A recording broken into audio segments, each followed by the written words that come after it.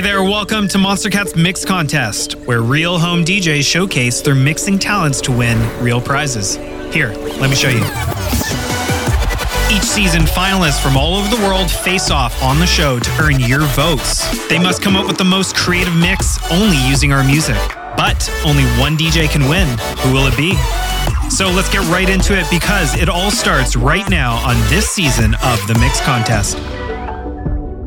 It is now time. We have our final elite giving out some cash, and then it all comes down to this showdown between Duality and Ethany. Let's hear your pick from last week, Rocket Man. Take it away. Hey everyone, Rocket Man here. I loved last week's semifinals, and I thought all 4 finalists did a really great job of proving why they should be the one to play at Compound. Even though last week was all about the drop, I've got to give my pick to Duality for his intro.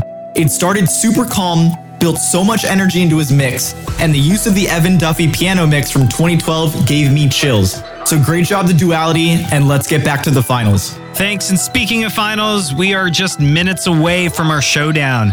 But before we do, let's refresh ourselves on this past season. Myself and the team have been simply amazed each week with all the creative ideas. I can say that any finalist this year could have taken the title. So let's hear some highlights.